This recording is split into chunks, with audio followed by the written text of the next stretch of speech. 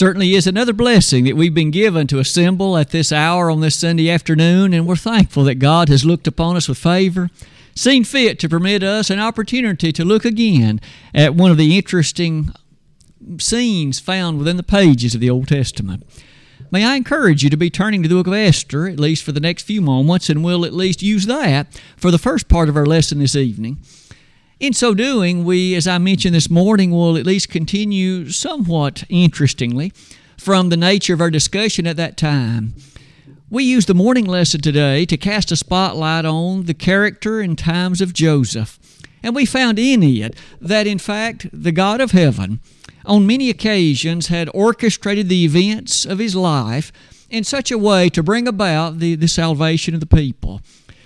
I hope that you perhaps have reflected on the following truth: of all those things that we noted this morning, only two of them were miraculous.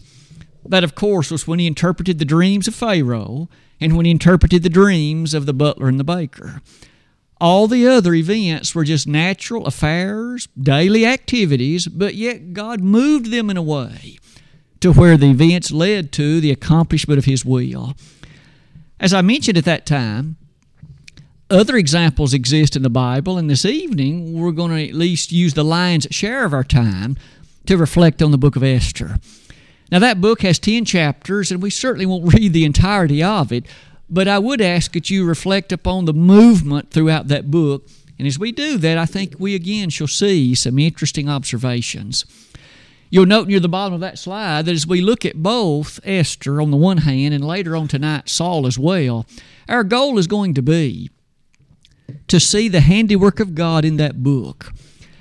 Now, there's one element of this that's more challenging than this morning's lesson. Joseph identically declared that God has done this, but there is no single statement in Esther to that effect, because, oddly enough, the name of God does not occur in the book of Esther. To my knowledge, it's the only Old Testament book in which the name of God does not occur. Now, that by itself, of course, leads us to appreciate that just because his name isn't there, we will easily see the movement of matters and the orchestration of events, because God's going to do it, even though his name is not expressly written in the book. Let's begin our study then by noting this. In this morning's lesson, God saved the people of Israel in the times of Joseph, and you might remember it was famine that was such a troubling matter then. And in fact, ultimately, God elevated Joseph in Egypt, and he, of course, provided the means of saving the people from hunger. Jacob and the entirety of the family were brought to Egypt, and there they stayed in the land of Goshen. This evening, in some sense, the peril facing God's people was even greater. We're going to find in just a few moments that all of them were going to be exterminated if Haman's plan were to come to fruition. Every single Jew on earth. And if that plan, of course, had come to fruition, the Lord couldn't have come, because it was prophesied he would come through the seed of Abraham, Genesis 18:25. It was promised, in fact, that he would be a descendant of David, but if all of David's descendants were slain, obviously there's a serious issue before us. You'll notice on that slide that the peril then that we're about to read about is one that God did save his people, but how did he do it? What was the sequence of events that led to the salvation of his people, and can we see the providence of God in the movement through those events? The bottom of that slide lists a few names that we will need to be familiar with. The first is the Persian king at this time was a man the King James Version calls Ahasuerus. Now, those who perhaps remember your studies in history in school may remember that another Persian king, at least the name typically used, was Xerxes. As far as we're able to tell, Ahasuerus and Xerxes are one and the same. So if that's the name you remember from school, just keep in mind that probably is this person. But one more thing you might notice, and you'll notice this at the bottom of that slide. As we start our journey, it will begin in a very interesting way. In Esther chapter 3, beginning in verse 1, we find that the king, Ahasuerus, had specifically elevated a man named Haman to a very high position in the kingdom. In fact, you and I likely today would call him the prime minister. Haman was that influential, and he occupied that high position. So high of regard did the king have for him that in fact he gave orders to everybody that when you see Haman, you bow before him and you reverence him. Now clearly the king thought a lot of him and apparently was so enamored with him that he gave that great an order in regard to the way everybody was to deal with Haman. We quickly learn, however, that Mordecai did not bow before Haman, and in fact he did not show him reverence. We soon discover that Mordecai was a Jew, and therefore maybe he was motivated by his understanding that in the Ten Commandments you must not worship anybody but God. The first two of the Ten Commandments had read exactly that way. And maybe in light of that, Haman was not going to offer unto this man named Haman, or Mordecai was not going to offer to Haman, that kind of reverence. At any rate, we soon discover finally, word of Mordecai's activity was brought to Haman. He apparently was unaware of it. You can well imagine someone saying, "Don't you realize that guy's not bowing before you? He does not show you the reverence." And Haman became furious. Now, you and I at this point might say that it wouldn't have been outside the realm of understanding to think about an ungodly person taking vengeance on a single person for acting like that. But Haman didn't look at it this way. Rather than getting rid of Mordecai and punishing him, he wanted to get rid of every Jew on earth. He wanted to exterminate the race. And therefore he concocted a plan. That plan is embodied on the top of this next slide. Haman went before the king, the one who had elevated him so highly. And he made the following statements. "King, do you realize that in your empire there is a people who do not honor your laws? They are rather lawless people, and I suggest we get rid of them." You may notice that Haman did not call who they were. He just said they were a lawless people. And the king gave Haman his ring and said, "Make it so." At that point in time, Haman began to put the finishing touches on the plan, as you can see written on that slide. Exactly 11 months from the day, every single Jew was to be killed, every one of them.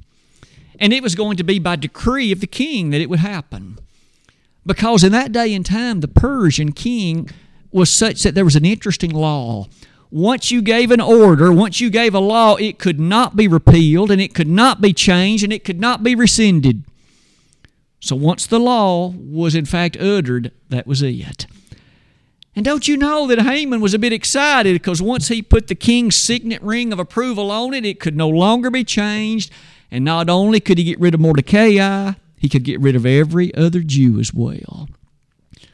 At this point, things look very good for Haman. It looks very bleak for God's people. As you proceed to look through the book, the next thing you'll notice is the word was sent out all across the empire that this was to happen. The Persian Empire was massive, 127 provinces. It stretched to what we would call modern-day China. And every one of them was such that every single Jew on the 13th day of the 12th month was to be slain. And the government gave its approval to do it. You can imagine that when Mordecai learned about the decree, he began to mourn, he rent his clothes, and he, of course, lived in the very capital city. At this time, Esther was not even aware of it. Mordecai shared with her the nature of this decree. Don't you realize you're a Jew as well, and you are not going to be spared? A few moments ago, it was read for us in our hearing from Esther chapter 4. Mordecai basically said to her, "You need to go before the king and petition on behalf of our people." Esther was quick to offer this thought. The Persians also had another very interesting law. When the king was sitting upon his throne, nobody uninvited could come before him without being under threat of death. So in other words, if you appeared before the king when he had not invited you, they could kill you on the spot. Esther was quick to remind Mordecai, the king hasn't invited me to come. I'll be taking my life into my hands if I go into him to petition. But she quickly made this statement. Have all the Jews fast 3 days and 3 nights. I will go in. You may pause for a moment and think about what she might have looked like. If you were to eat nothing for 3 days and 3 nights, wouldn't your appearance perhaps look less than rosy? Wouldn't your appearance maybe look less than the stellar position it might otherwise take? Nonetheless, for 3 days and nights, she fasted as well as her maidens and all the Jews, and then she went in, and can you imagine the racing of her heart as she appeared, will he invite me or not? Interestingly enough, he dipped out the golden scepter to her. She had an audience with the king, and so she went before the king, and he made a rather amazing statement. Esther, what is your petition? I will give it up until half the kingdom. Now, at this point, you and I might say, well, this is the perfect opportunity. She can now ask why my people are about to be destroyed. But she didn't ask it then. Keep in mind the wisdom perhaps in that and what moved her with that kind of an offer from the king to delay that request until later. Rather, she requested this. My request is for you and Haman to come and enjoy a banquet with me. Well, you can imagine how excited Haman was. He loved the notoriety of people. Remember, he loved everybody bowing before him. He was excited. And sure enough, later that day, it would seem, they enjoyed a banquet with the queen. If you'd like to look particularly in chapter number 5, you'll observe some of the developments that happened. And at that banquet, the king was ready to ask, Esther, what is your petition? He knew that just asking for a meal with both he and Haman was not her request. You wouldn't risk your life just for that. And yet, at this particular banquet now, she asked, my petition is this, will you and Haman enjoy tomorrow a banquet, a feast with me? You can imagine the excitement that filled Haman's heart. Of all the men in the empire, only he was invited by the queen to enjoy a meal with the king. Only he. If I may, in fact, paraphrase some of his responses, he left that banquet that day, and he went home, and he told his wife, I was able to enjoy a meal with the king and queen, and nobody was there but me. In fact, he called all of his friends together, and he told them about his money, and he told them about his wealth, and he told them about his position, and he told them about his glory. Are you getting the idea Haman was a bit egotistical? Are you getting the idea that he loved the fame and notoriety for himself? That's certainly the impression that we have. One little detail that you and I might know. As he left that banquet and went home, one of the things to observe and note is this. Along the way, he happened to see Mordecai. And one more time, Mordecai did not bow before him. And Mordecai, in fact, did not show him any reverence. And for that reason, when he came home, he did have a little bit of a sullen disposition. And his wife said, here is an idea. Since you're in such good standing with the king, why don't you go in to see the king and you get his permission to hang Mordecai.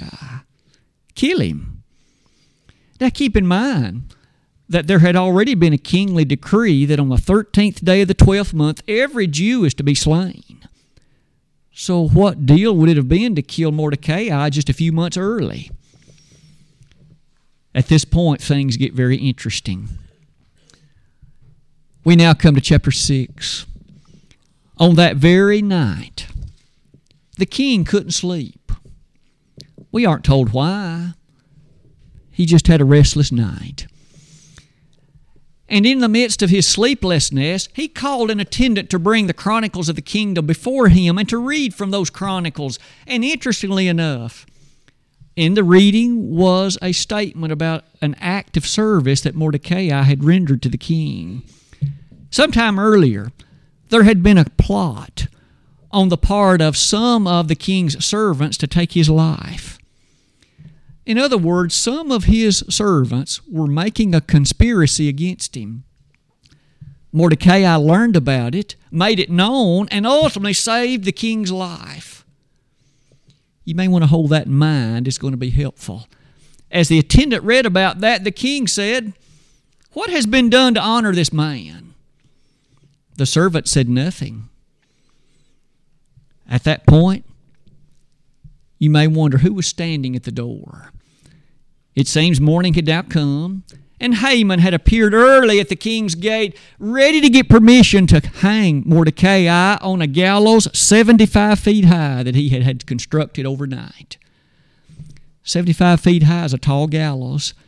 I fully expect that his workers perhaps labored most of the night to get that ready. And the morning came, and he, no doubt with excitement, was prepared to enter before the king and obtain permission to kill the very man who had been so disrespectful, he thought, to him. When he appeared before the king that morning, the king again said, "Who's at the door?" And the attendants said, "Haman is." The king said, "Bring him in." And the king asked this question, "Haman, what ought to be done for the man whom the king delights to honor?" Haman thought sure he was talking about him. Of all people in the kingdom, surely I'm the one that the king wants to honor. Surely I'm the one that the king would wish to especially honor in light before the people. And so Haman gave this wonderful answer. "Here's what needs to be done. Bring your kingly garments and put on him, and have an attendant lead him through the city with the crown on his head and arrayed in full kingly raiment." The king thought that was a grand idea. And thus the king said, "Haman, make it so. You go and make sure that Mordecai is honored just as you have said, and you lead him through the city." Can you imagine the countenance falling so quickly in Haman, thinking surely that the entire reference was to him, when all the while he is the one that's going to have to, in fact, be a part of the procession to honor the man he so hated. At that point, he led Mordecai all throughout that city. And as you notice, when all of that ended, he went back to his house with countenance greatly fallen, and he had another meeting with his wife. And he pointed out that I have been the one whom the king has asked, and the one who is a part in the honoring of Mordecai. His wife answered this: "If you have been the one involved in honoring him, if he is the one being elevated and at his disposition and at his feet you have fallen, you are now going to be completely fallen." And now the scene gets more interesting in the following way. Remember that Esther had requested that he come to another banquet together with the king, and so at that point, the attendants from the king arrive and say, "Esther's banquet is ready." And so off he goes to enjoy this banquet. But it was not to be an enjoyable time. You and I remember that the king one more time had said, "Esther, what is your request?" She still hadn't told him. But the time had come. She said, "King, my people are under threat, and that includes me. There is a force in the empire, and it is working in such a way to bring about our utter destruction." The king became furious. Who would do this to my queen? Who, in fact, is it, he said, who is it that is operating in this way against you? And she said, "It's Haman," the other person that was there. This is the wicked man who, in fact, has put in place this edict, this decree, that is not only going to bring about my destruction, but that of all of my people. The king, it seems, was sufficiently angry that he had to walk outside into the gardens to gather his thoughts. And he came back in and found Haman groveling before Esther, begging for his life. At that point, one of the servants said, "He has constructed a gallows." And the king said, "Hang him." And so it was. And the very one thus who had seen in such this interesting plan to bring about the destruction, he himself was killed on the same gallows that he intended to kill Mordecai on. And of course, after his death, we now come to chapters 8 and following. And in those chapters, we quickly learn the king gave Mordecai the position that Haman formerly had occupied. And not only that, we now learn that that terrible plan was averted like this. Remember, once the decree was made, it could not be changed. But the king allowed Mordecai to put in place another plan. I will give the Jews the opportunity to defend themselves with government approval. And not only did they defend themselves with government assistance, but they in fact slew a large number of their own enemies that day. God's people were stronger after this event than they had been before. Didn't God have a great salvation for them? Didn't He bring about a tremendous deliverance? You'll notice as you come near the close of that slide, in that elevation, it then brings us to ask a few interesting questions. Questions which speak so greatly about the providence of God. Let me, in fact, direct you to note a few of them. First of all, you'll notice about the middle of that slide, how did it come to pass that on the second occasion when Esther appeared before the king, he one more time dipped the scepter to her?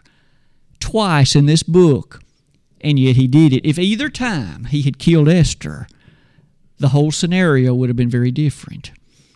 But not only that, look at another possibility. You'll notice that after Haman's death, the king chose to put Mordecai into the position of prime minister, allowing him the opportunity and the authority to make a plan to help save the people. What if he had chosen someone other than Mordecai to replace Haman?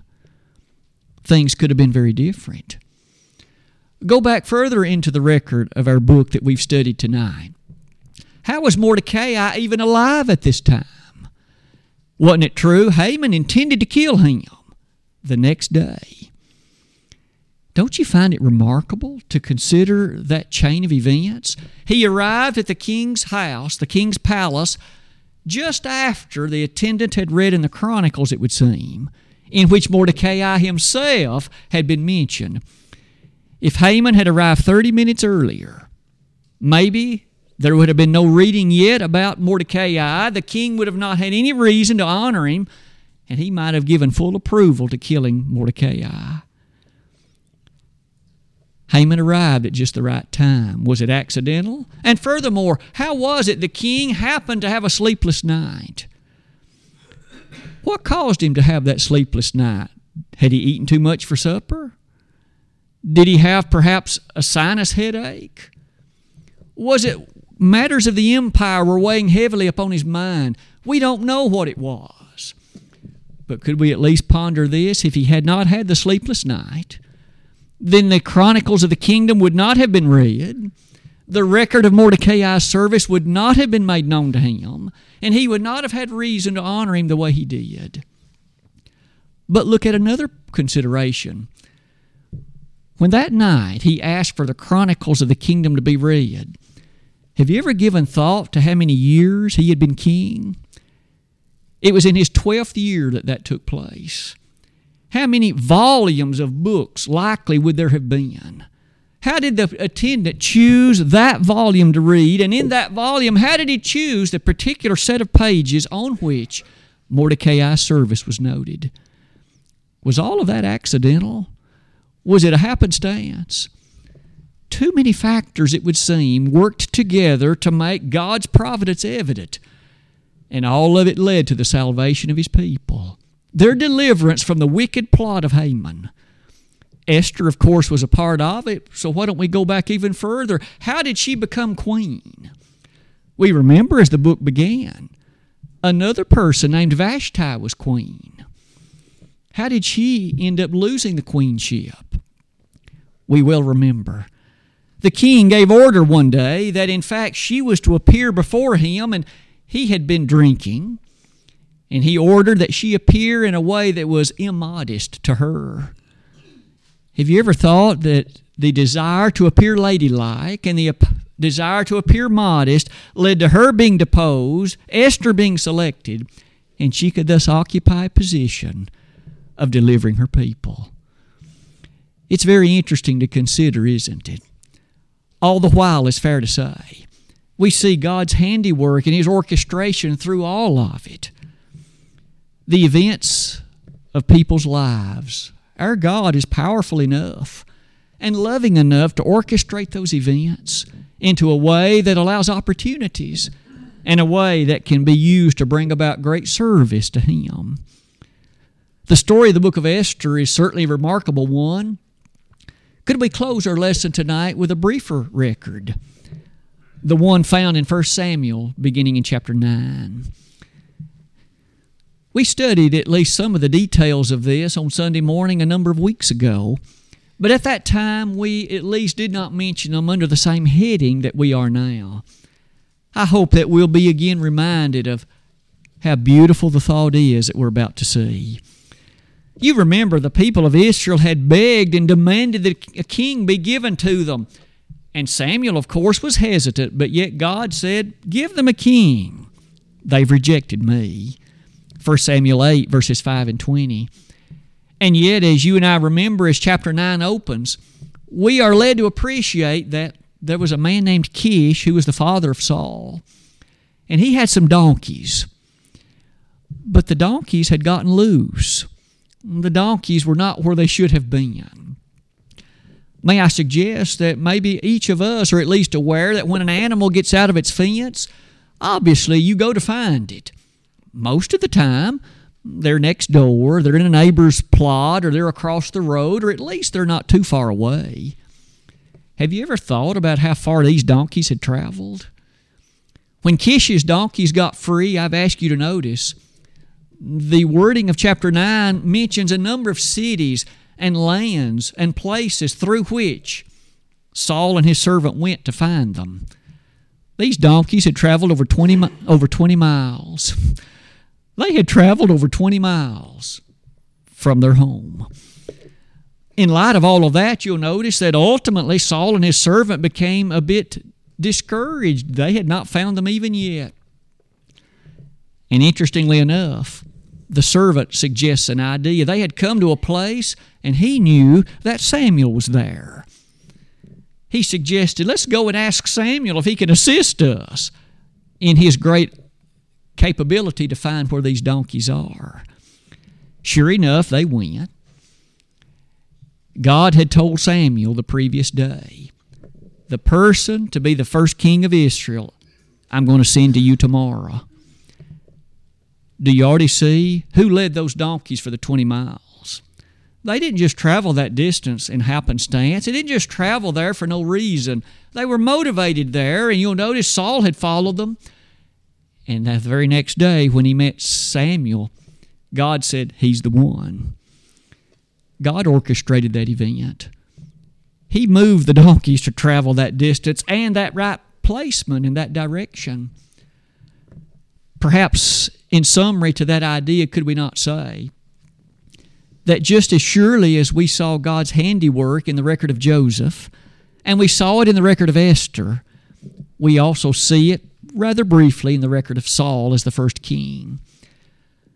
To summarize all of these things and perhaps bring the two lessons today to a bit of a conclusion, isn't it fair to say that the providence of God, which again refers to His provision, is a remarkable and thrilling theme? It's one that challenges us to appreciate His loving direction and the way in which He brings about events. Often they're ordinary matters of the day, but ultimately, in hindsight, we can often see His handiwork in all of it. Maybe in your life you can think back on events wherein, in hindsight, you are in a far better place because of events that took place then. Those were not accidental necessarily, but the work of God on your behalf.